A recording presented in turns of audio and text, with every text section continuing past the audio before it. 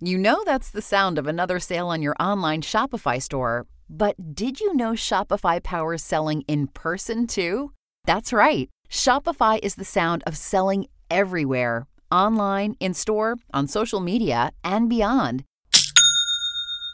Shopify POS is your command center for your retail store. From accepting payments to managing inventory, Shopify has everything you need to sell in person. With Shopify, you get a powerhouse selling partner that effortlessly unites your in-person and online sales into one source of truth. Track every sale across your business in one place and know exactly what's in stock. Connect with customers in-line and online.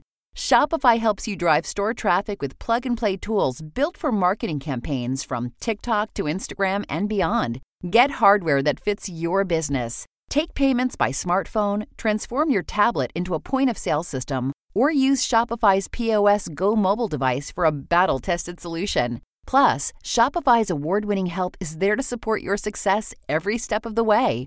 Do retail right with Shopify. Sign up for a $1 per month trial period at shopify.com/crimes, all lowercase. Go to shopify.com/crimes to take your retail business to the next level today. Shopify.com/crimes. Voices for Justice is a podcast that uses adult language and discusses sensitive and potentially triggering topics, including violence, abuse, and murder. This podcast may not be appropriate for younger audiences. All parties are innocent until proven guilty in a court of law. Some names have been changed or omitted per their request or for safety purposes. Listener discretion is advised. My name is Sarah Turney, and this is Voices for Justice.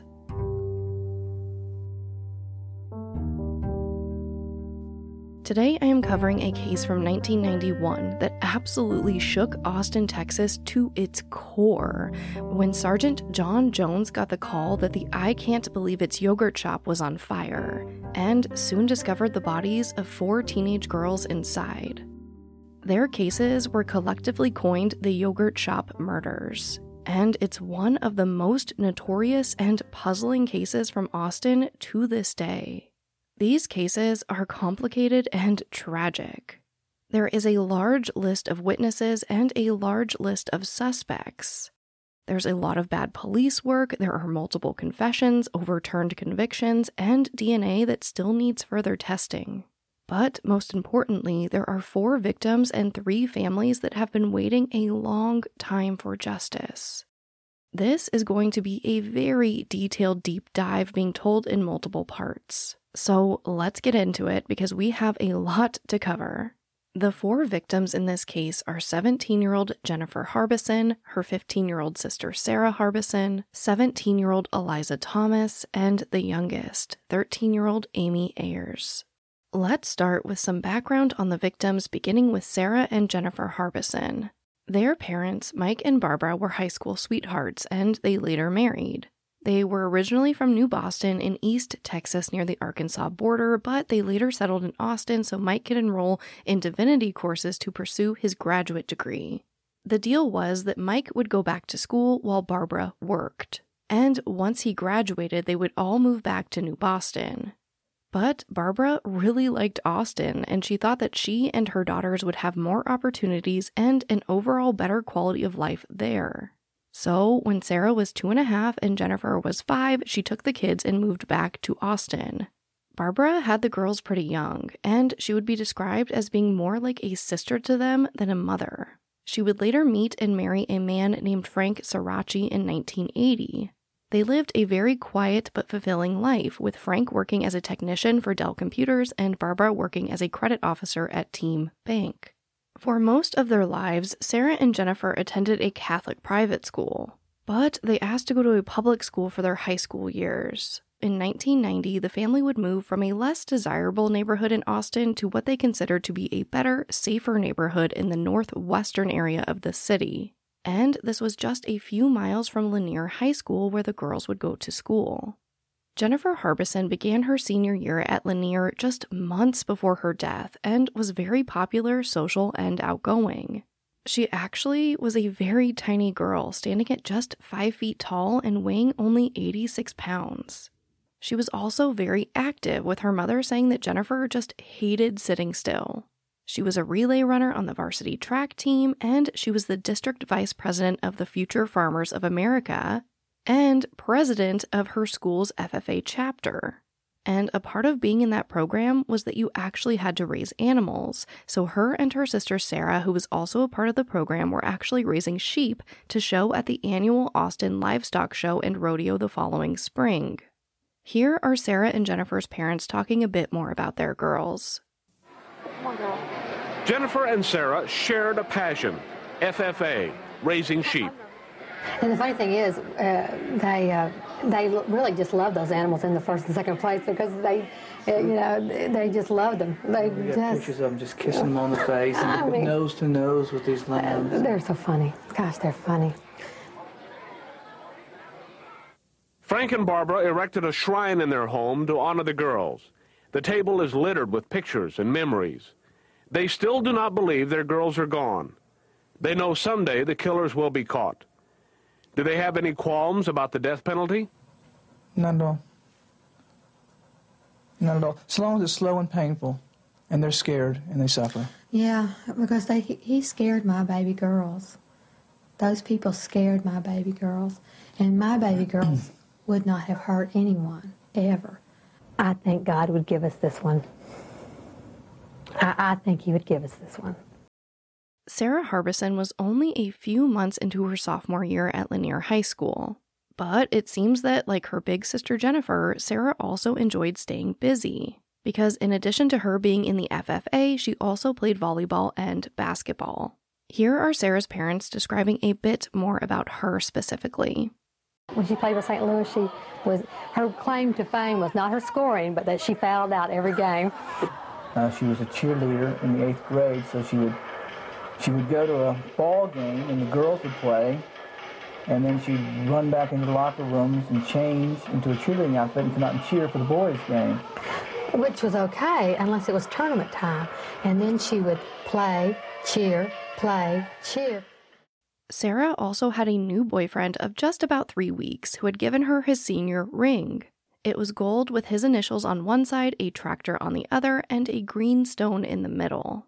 Sarah would wear this ring on the night of her death, putting it next to her Mickey Mouse watch on a pile of clothing found near her body. But she would never take off her gold cross necklace. Sarah's best friend was Amy Ayers, the youngest of all 4 girls. Amy was born in Johnson County, Texas, to her parents Pamela and Bob, and she had an older brother named Sean. The family has been described as quiet, reserved, and religious.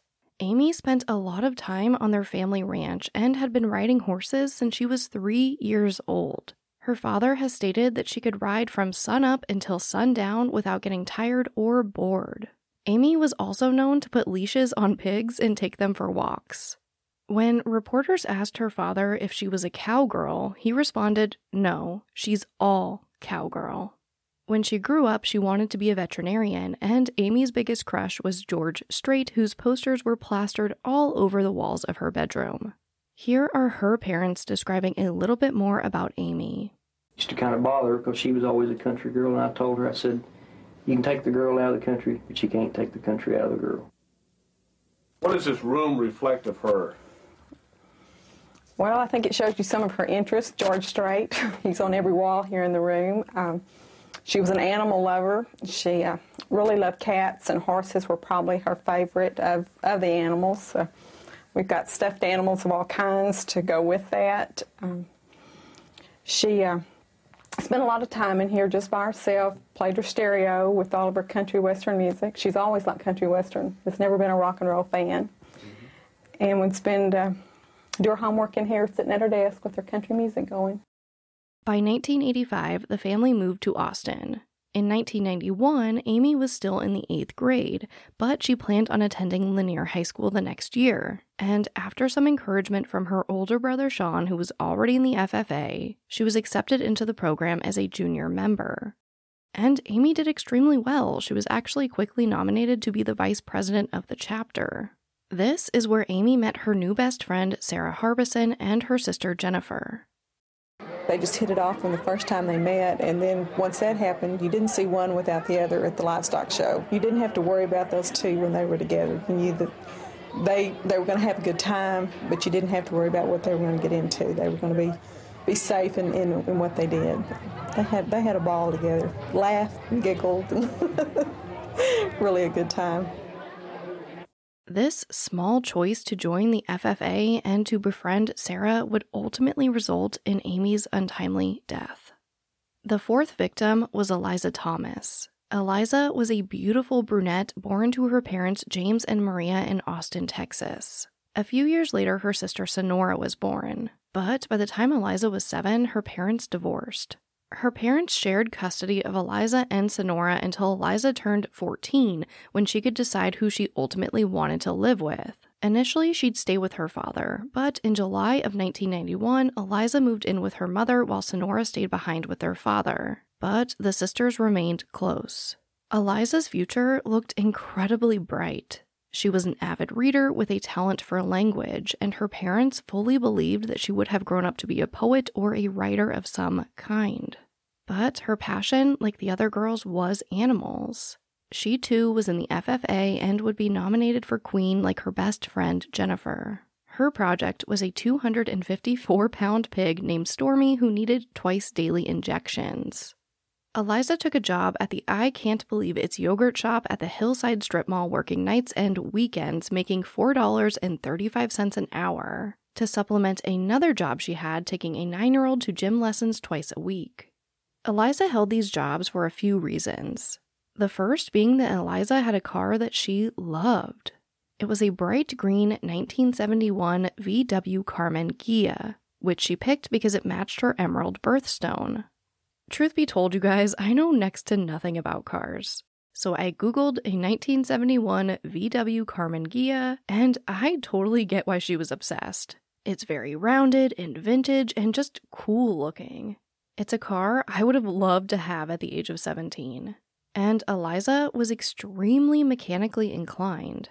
She did her own repairs, and that year she told her parents that all she wanted for Christmas was car parts. But in addition to paying to keep her car running and in gas, Eliza also worked to not put any additional financial strain on her mother. See, not too long before this, Maria had actually switched career paths and was now making much less money as an artist assistant. Although Eliza loved being in the FFA and cars, she was also kind of a girly girl. In an interview not long after her death, cameras followed her mother Maria into Eliza's untouched bedroom. And they showed her shelves filled with knickknacks and lipsticks, and Maria would describe how Eliza washed her face 3 times a day. She loved artwork. Her mother Maria and sister Sonora have left Eliza's room much the same way Eliza left it. She loved tiny little knickknacks, and as you can see, there's lipsticks there, and she's got tons and tons more. She used to love, she had the most beautiful mouth, you know, so she would always, I would buy her lots of lipsticks, and she would buy lots of lipstick. Eliza was fanatic about her complexion. She would wash her face 2 or 3 times a day. She always put her hair way up, you know, and then she'd have clips and then wash her face real good at night, and I can just still see her doing it. I've seen that Eliza wanted to be a veterinarian and that she wanted to be a model. Honestly, she probably could have done both. She was beautiful, bright, and determined. Eliza Thomas could have been whatever she wanted had her life not been cut so short.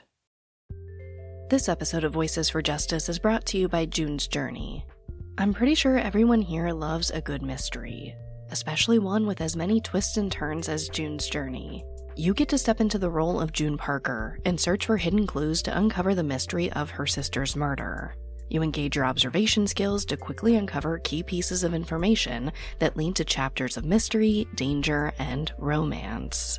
So what does that mean? Well, June's Journey is a hidden object mystery game. Essentially, you find hidden clues and uncover this mystery. But it's also more than that. You can customize your own luxurious estate island, you can join a detective club, and put your skills to the test in a detective league. I like that you can play totally alone, or if you want to play with other people, you can do that too. I find myself playing June's Journey in little breaks during the day, or most frequently at night before I go to bed. Whether you're craving a good mystery or just looking for an escape, I really do recommend June's Journey. Discover your inner detective when you download June's Journey for free today on iOS and Android. Our bodies come in different shapes and sizes, so doesn't it make sense that our weight loss plans should too? That's the beauty of Noom. They build a personal plan that factors in dietary restrictions, medical issues, and other personal needs so your plan works for you. Noom doesn't restrict or shame when you want to treat yourself. Their flexible program focuses on progress instead of perfection. You don't have to give up carbs or anything. And with their daily lessons, you can learn something new about your food choices every day. After just a few days of using the app, I learned how to recognize cues for overeating and how to choose the right foods to feel full. Stay focused on what's important to you with Noom's psychology and biology-based approach. Sign up for your trial today at Noom.com. That's Noom.com. And check out Noom's first ever cookbook, The Noom Kitchen, for 100 healthy and delicious recipes to promote better living. Available to buy now wherever books are sold. Following their deaths, countless newspaper articles would focus on just how unimaginable it was for something so horrific to happen in the Austin community, especially to these girls. These 4 girls that loved country music, animals, and their community. These 4 good girls. See, back in 1991, Austin still very much felt like a small town. Despite having a population of about 600,000, violent crime was low and people still trusted each other. But all of that changed after December 6, 1991, as countless newspapers reported on the innocence that was lost that night, the paranoia that spread through the community, and how terrified Austin should be since there was at least one brutal killer still on the loose. On the morning of Friday, December 6, 1991, Jennifer and Sarah Harbison drove in Jennifer's brand new dark blue Chevy S10 pickup to take care of their sheep that were being held in a barn on donated land about 3 miles from Lanier High School, just like they did every morning and every afternoon. So, after taking care of the sheep, Sarah and Jennifer returned home to shower and went to school. After school, Jennifer gives Sarah's boyfriend a ride home, and they stop back at the barn for their final visit of the day. Eliza Thomas would also visit the barn that morning and presumably that afternoon to give her pig Stormy one of his 2 required daily injections. And Amy Ayers would attend her middle school like normal that day. Jennifer then dropped Sarah off at home and drove over to her boyfriend Sammy's apartment where he lived with his mother. Sammy actually missed school that day in order to attend his grandfather's funeral, so Jennifer really wanted to see him and to make sure that he was okay. Jennifer and Sammy often talked about their dreams that Sammy would get a basketball scholarship at a college that Jennifer could also attend, and that after graduation they could get married, have a family, and spend the rest of their lives together. But in addition to seeing Sammy, Jennifer also had plans to grab her wallet that she had left at a friend's house and go back to school to fill out an application to run for FFA Queen after being nominated. She planned to be back home around 7 p.m. to get ready for her 8 p.m. shift at the I Can't Believe It's Yogurt shop at the Hillside Strip Mall. See, a part of the deal with Jennifer having a brand new truck was that she would help her father, Mike Harbison, make the payments. She also had to agree to take her little sister Sarah wherever she wanted to go, and her friend Eliza Thomas, who had been working at the I Can't Believe It's Yogurt shop for months, told her to come work with her. After all, it was pretty easy and fun, and they would get to hang out even more than they already did. It seemed like a no-brainer, so Jennifer began working weekends at the shop. Around 4:30 p.m., Barbara remembers coming home from her job at Team Bank and seeing her daughter Sarah sitting on the couch peeling an orange. Sarah was in a very good mood because not only had her boyfriend just given her his senior ring, but she was excited for the weekend because she didn't have volleyball or basketball practice. So she told her mom that she had plans to go out that night to North Cross Mall. See, North Cross Mall was the place to be as a teenager in Austin in the early 90s. It had all of your mall staples, including an amazing food court, a movie theater, and even the only ice skating rink within 200 miles. In the 1970s, the mall was this premier luxury shopping center in Austin, even with former First Lady Lady Bird Johnson making an appearance at the mall. But by 1991, a lot of the higher-end stores closed, and the mall became a haven for teenagers, with the movie theater even catering to this new audience with midnight showings of heavy metal, Pink Floyd's The Wall, and the Rocky Horror Picture Show, complete with a shadow cast to perform along with the movie. One thing I want to note right here is the alternative scene in Austin, because it will become relevant further along in the case. See, around this time, there was kind of an explosion in goth culture, and Austin police would commonly call any person that fit this goth description a pib, or person in black. If you had an unnatural hair color, wore black, or really anything considered alternative, you were deemed a pib. And around this time, the world was very much experiencing something that was often coined as satanic panic, where anyone who could be described as a pib or goth was instantly a terrible, scary Satan worshiper, and thus on the radar of police when terrible things happened, such as 4 girls being murdered. So keep that in mind as we go further into the case. But back to Sarah and the mall.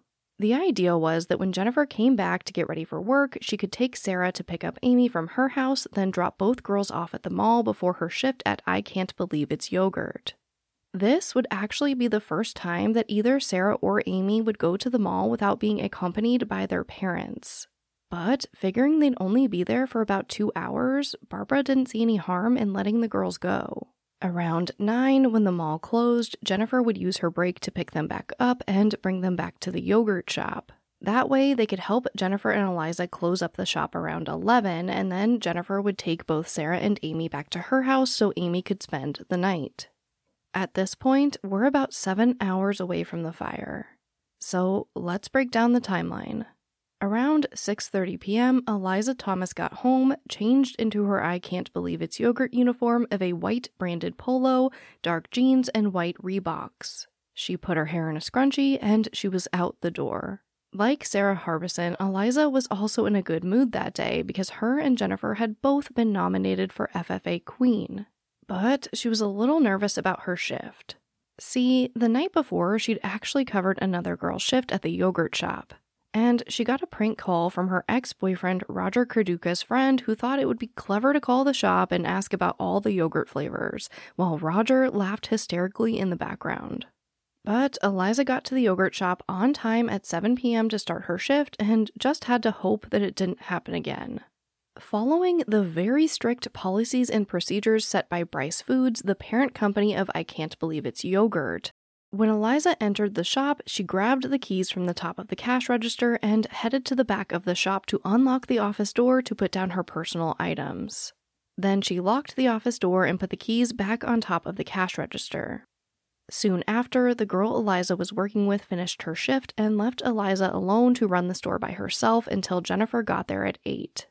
As Eliza is starting her shift around 7, this is when Jennifer gets home and learns about this plan that Sarah and her mother put together for Jennifer to get her sister and Amy to and from the mall. So Jennifer agrees, not really having any other choice since she made that agreement with her father, and she quickly changes into her uniform of dark jeans, a white I Can't Believe It's Yogurt polo, and her chosen athletic shoes, black high-top Reeboks.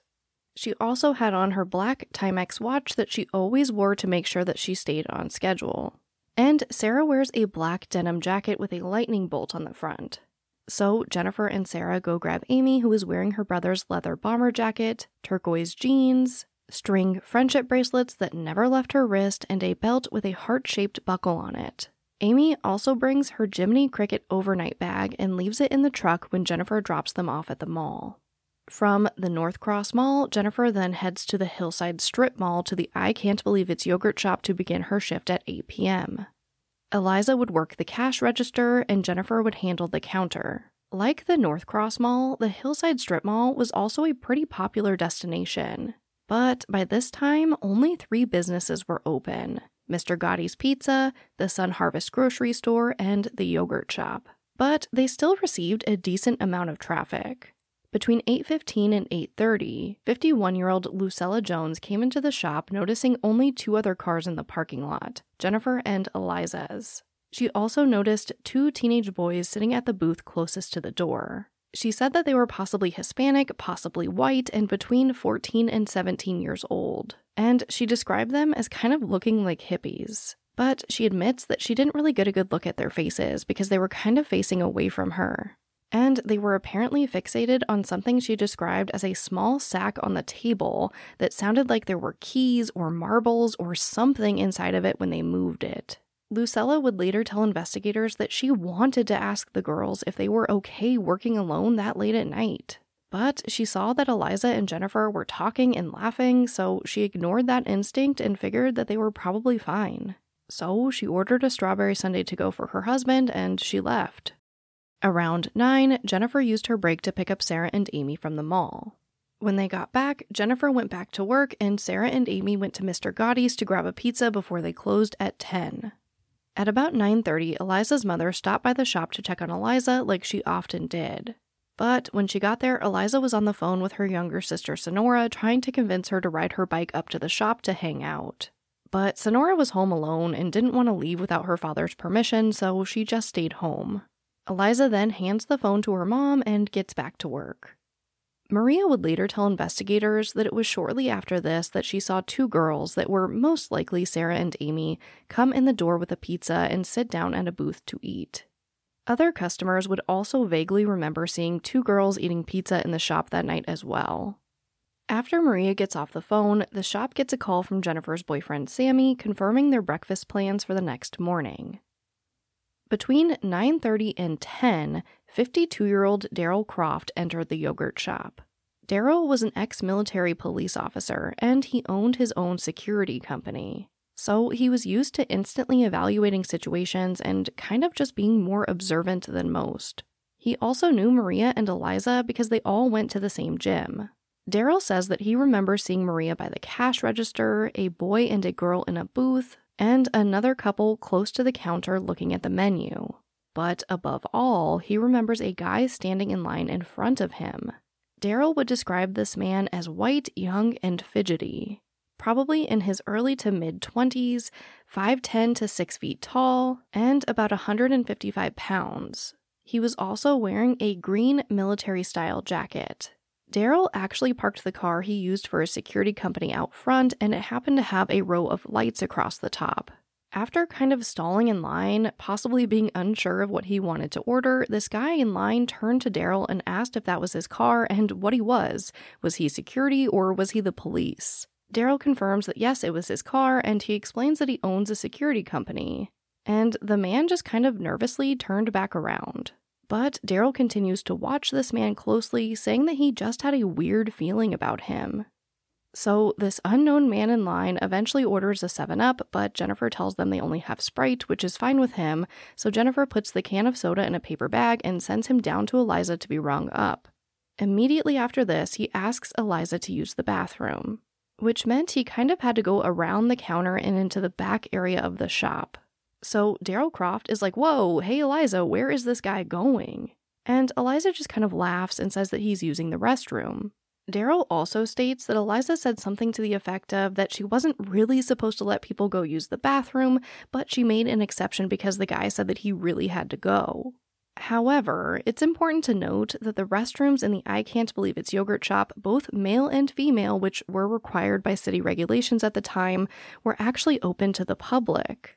Daryl did try to stick around after paying for his yogurt to get another glimpse of this guy, but he could only stall for so long and finally said his goodbyes to Eliza and Maria and headed towards the door. But he was so preoccupied by this man that when Daryl started to leave, he didn't even grab his yogurt, and Eliza had to yell at him before he left the shop. But Daryl does leave, and a few minutes later, so does Maria. Soon after, Eliza's father James and his wife would visit the shop for about 15 to 20 minutes. They would recall speaking to Eliza about her economics class and seeing 2 girls with a Mr. Gotti's pizza box in a booth, but not much else. Between 9:30 and 10:30, there were reports of more customers coming in and out of the shop. 2 women, a few couples, and regulars Joseph Saunter and Ava Reed, who stopped by at about 10 p.m. They do spend some time talking to Jennifer and Eliza about their FFA projects, but they eventually leave. Another customer would come forward and report that at about 10:30, they saw a man who was possibly white or Hispanic sitting in an older white vehicle in front of the yogurt shop, not really doing anything, but they felt like he seemed suspicious. And another couple at the yogurt shop that night would state that they saw a suspicious-looking van in the parking lot between 10:30 and 11. Now, it's important to note that next to the yogurt shop was a party store. And this store not only shared this attic crawl space area with the yogurt shop, but the office of the party store also shared a wall with the yogurt shop. On Fridays, the party store closed at 7 p.m., but that night, owner Jorge Barney closed down the shop and stayed behind, telling investigators that he was hoping to get ahead of the holiday rush. So he went and got a pizza from Mr. Gotti's, put on reruns of Cheers, and got to work. He would report that at 10:30 p.m. he thought he heard a noise on the roof, so he went outside to check on his Christmas decorations, but found that nothing was wrong. So he kind of just shrugged it off and went back to work. Later in the night, Jorge Barney would be the first to see smoke coming from the yogurt shop, but he wouldn't recall hearing anything. Not even a single one of the 5 gunshots, despite literally being right on the other side of the wall. We are now about 1 hour away from the fire. At 10:42, just 18 minutes before the shop was set to close, Eliza rang up the last sale of the night for Tim Stryker and Margaret Sheehan. They had just seen a movie and wanted to grab some dessert before heading home. The couple reports seeing 2 other customers in this shop, but could only describe them as 2 large people wearing hooded jackets that were sitting across from each other in the booth closest to the cash register. Unfortunately, they couldn't describe much else about these 2 people. Not their genders, not their ethnicities, nothing other than one was larger than the other. And the bigger one was wearing some type of beige-colored hooded jacket that was padded, and the smaller one had light brown hair. But due to their size, they did assume that they were men. This couple states that they saw Eliza behind the counter while Jennifer began closing down the shop, wiping down tables, and placing chairs on top of them to clear the floor for mopping. And she was also refilling the napkin dispensers. It's important to note that when investigators examined the shop after the fire, only one booth would still have chairs around it versus on top of it, and that same booth's napkin dispenser was not refilled. Margaret then hears the girls talking about next week's work schedule and a friend they haven't seen in a long time. And she notices that the people in the hooded jackets appeared to be extremely still and quiet, as if they were also listening to the conversation. Margaret really wanted to stay in the shop to eat her yogurt, but they noticed that the girls were obviously trying to clean up for the night and close down the shop, so they decided to give them a break and head out of the store. Margaret believes that was about 5 minutes after entering the store, which puts us at 10:47 p.m. Margaret and Tim didn't report seeing Sarah or Amy in the shop that night, but a Mr. Gotti's pizza box would later be found in the back of the store on a table near the sink. And in and around the sink were the containers from the yogurt toppings, so it's believed that while Jennifer and Eliza were closing down the front of the store, Sarah and Amy were probably sent to the back to work on things like doing the dishes and just cleaning up back there. Now, again, it's important to stress that not only did the yogurt shop have pretty precise protocols in their stores, but Eliza was known for being an absolute stickler for abiding by them, which will actually be pretty helpful in determining what might have happened next. Investigators are pretty sure that after the couple left, Eliza, Jennifer, Sarah, and Amy were alone in the store with the 2 unidentified people in the hooded jackets. They believe that 10 minutes prior to closing, Jennifer turned the sign on the front door from open to closed. She then most likely took their single key to lock the door from the inside to ensure that no other customers entered the store while they finished their closing duties, but also allowing for the last 2 customers to leave if they wanted to. Each night, the employees of the yogurt shop did this with this key, and each night they would then take the key, lock the store from the outside, and put the key in an envelope and slide it back under the door for the manager the next morning. But the key would still be in the lock on the inside of the door when firefighters later came to put out the fire. After locking the door from the inside, Jennifer then pulled a silver stool over to the yogurt dispensers. That way she could take the tops off for draining and cleaning, which was the next step in the closing process. Investigators and the manager of the shop, familiar with their closing procedures and Eliza and Jennifer's work, believe that Jennifer was close to or behind the cash register with her back to the front door, while Eliza was wiping down the counters when something happened. Something that interrupted the closing procedure. Because at this point, Eliza would abandon the rag on the counter and never go back to pick it up.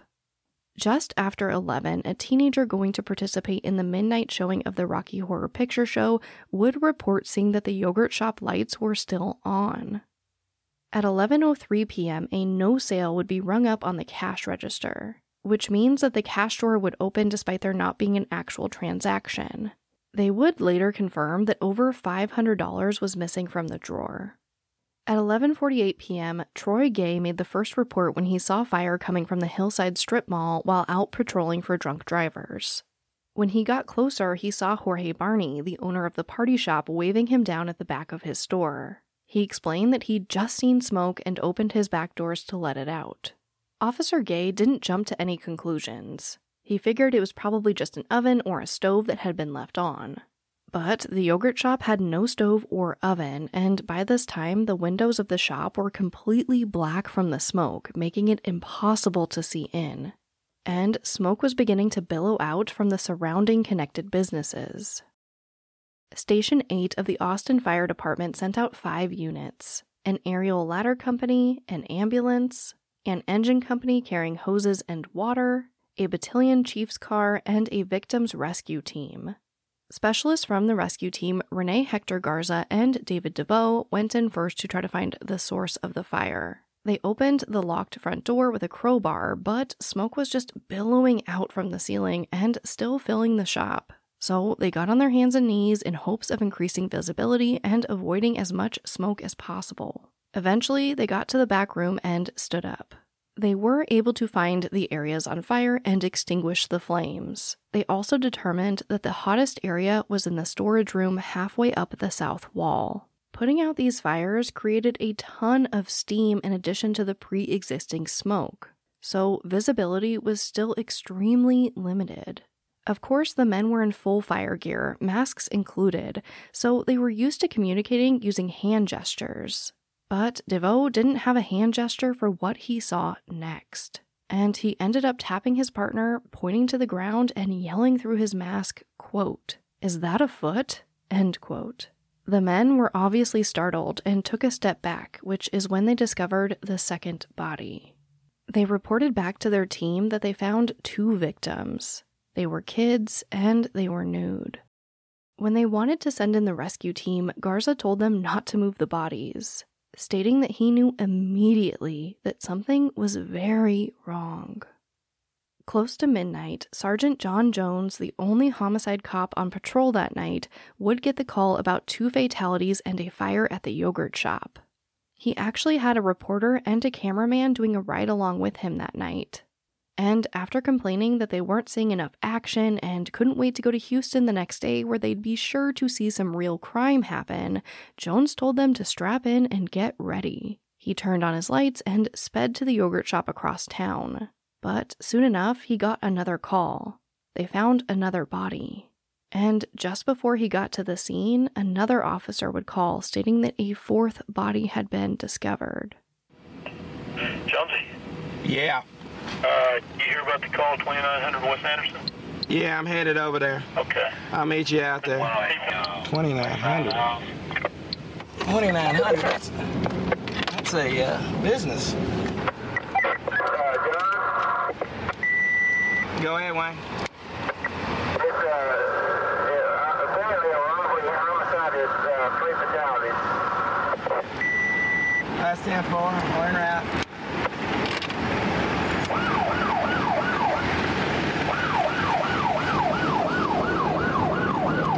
Triple fatality.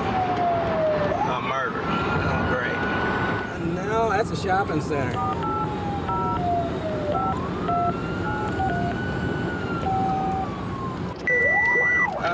Where do I need to come to in here? What place of business is this here? This is the, I can't believe it's yogurt. We're around the back, you come around the back here at the wall. I'll try. Can I get around from the south side? There's a fire hose stretched across Anderson Lane. The official report would state that the fire started at approximately 11:42 p.m., 39 minutes after the no sale was rung up on the register by Eliza. The back door was found to be unlocked, and the keys that Eliza used to enter the back room before starting her shift were still on top of the cash register. It is believed that whoever killed these girls entered the store from the unlocked back door or were already inside the shop. But investigators are certain that the perpetrators left through the back door. Jennifer, Sarah, Amy, and Eliza were all found in the back of the I Can't Believe It's Yogurt shop. Investigators believe that they were made to undress at gunpoint and then were bound and gagged. They were shot execution style. Sarah, Jennifer, and Eliza were shot once, and Amy was shot twice. While Jennifer, Sarah, and Eliza's bodies were pretty close together near the back door, Amy's body was found further away, closer to the prep table and the restrooms. And she was much less burned than the others. 17-year-old Eliza Thomas was found stacked on top of 15-year-old Sarah Harbison. When investigators found Sarah, her thighs were open, and in between them was an ice cream scoop pointed up towards her pelvis. 17-year-old Jennifer Harbison laid next to Eliza and her sister Sarah, and she sustained the worst burns. Investigators believe that originally she may have been stacked on top of Eliza and Sarah, but that she possibly rolled off during the fire or was pushed off from the high-powered fire hoses. Jennifer had ligature marks on her neck. 13-year-old Amy Ayers was the least burned, but the most battered. She was found with a ligature mark around her neck. She was strangled manually, but not fatally, and she had bruising under her chin from some type of blow. She was shot once on the top left side of her head with a .22 caliber pistol, and again behind her left ear with a .38 caliber pistol. Normally, the protocol in these cases is for the medical examiner to remove the bodies from the scene for further analysis.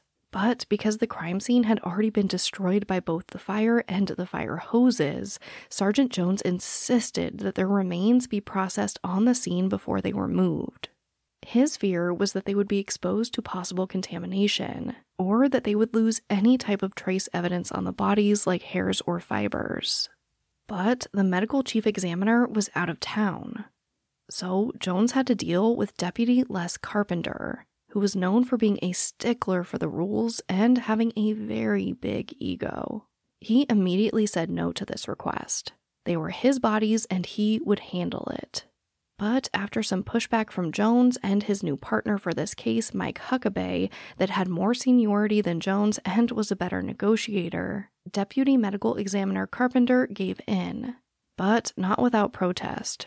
While the team processed the bodies of the 4 girls, he stood over them, just being a general pain in the ass, talking down to the Austin Police Department, and repeatedly threatening to load the girls up right then and there.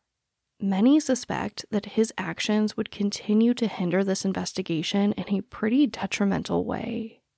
Most people on the scene that night wish that they'd done things differently. They wished that they'd known that the bodies were there before putting out the fire. They wished the scene was processed differently and better. They'd insist on people wearing booties and keeping a strict log of who was coming and going. But they didn't. It only took a few minutes for news crews to arrive to the scene. But Jones knew he couldn't give away too much to the public just yet, and only gave a very limited statement. Okay, at 11:47, one of our patrol officers called in to dispatch smoke coming out from I Can't Believe It's Yogurt. Fire department got here shortly thereafter. What we found in the back there was we found 4 victims. We're handling it as a homicide right now because it appears that one of the victims was struck in the head. Were the victims together or were they in different parts of the building? No, I can't. Can't give you that either. Were they bound in any way? Can't give you that. Was there any sign of forced entry to this building? Can't give you that. What can you give? Just what I gave you. It's still very early in the investigation, okay? Because Jennifer and Eliza's cars were still in the parking lot and through the process of elimination, the girls were identified quickly. But now the police had to notify the parents. As you can probably imagine, the stories of these parents finding out that their girls were gone are heart-wrenching. Amy Ayer's mother answered the door and immediately feared that her daughter had been sexually assaulted, having no idea that it was so much worse than that. And when Jennifer and Sarah's mother Barbara was notified, she insisted that her girls were upstairs asleep in their beds, safe and sound. And when she called to tell their father that their only daughters were gone, their only children were gone, all she heard was screaming before he hung up the phone. This is where I'll leave you today. In the next episode, we will dive deeper into what happened to Jennifer, Sarah, Amy, and Eliza, as well as the lengthy and insane investigation into their murders, and the numerous confessions that would be made in this case. But as always, thank you, I love you, and I'll talk to you next time.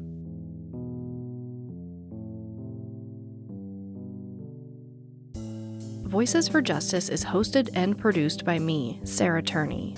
For more information about the podcast, to suggest a case, to see resources used for this episode, and to find out more about how to help the cases I discuss, visit voicesforjusticepodcast.com. And if you enjoyed this episode, please take a moment to rate and review the show in your podcast player. It really does help more people find the podcast and these cases in need of justice.